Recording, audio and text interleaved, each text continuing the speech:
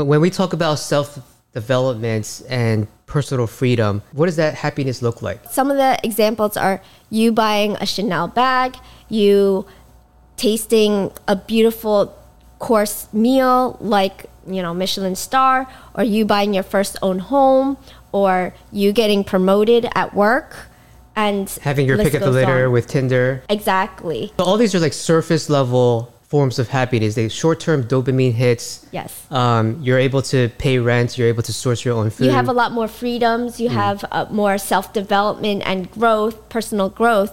But at the end of the day, everything is surface level. It seems great and dandy and all, but when you come back home, you have this gorgeous house, you just have everything. But you realize as you sit and dwell within yourself and realize, hey, I want to share this special moments with someone.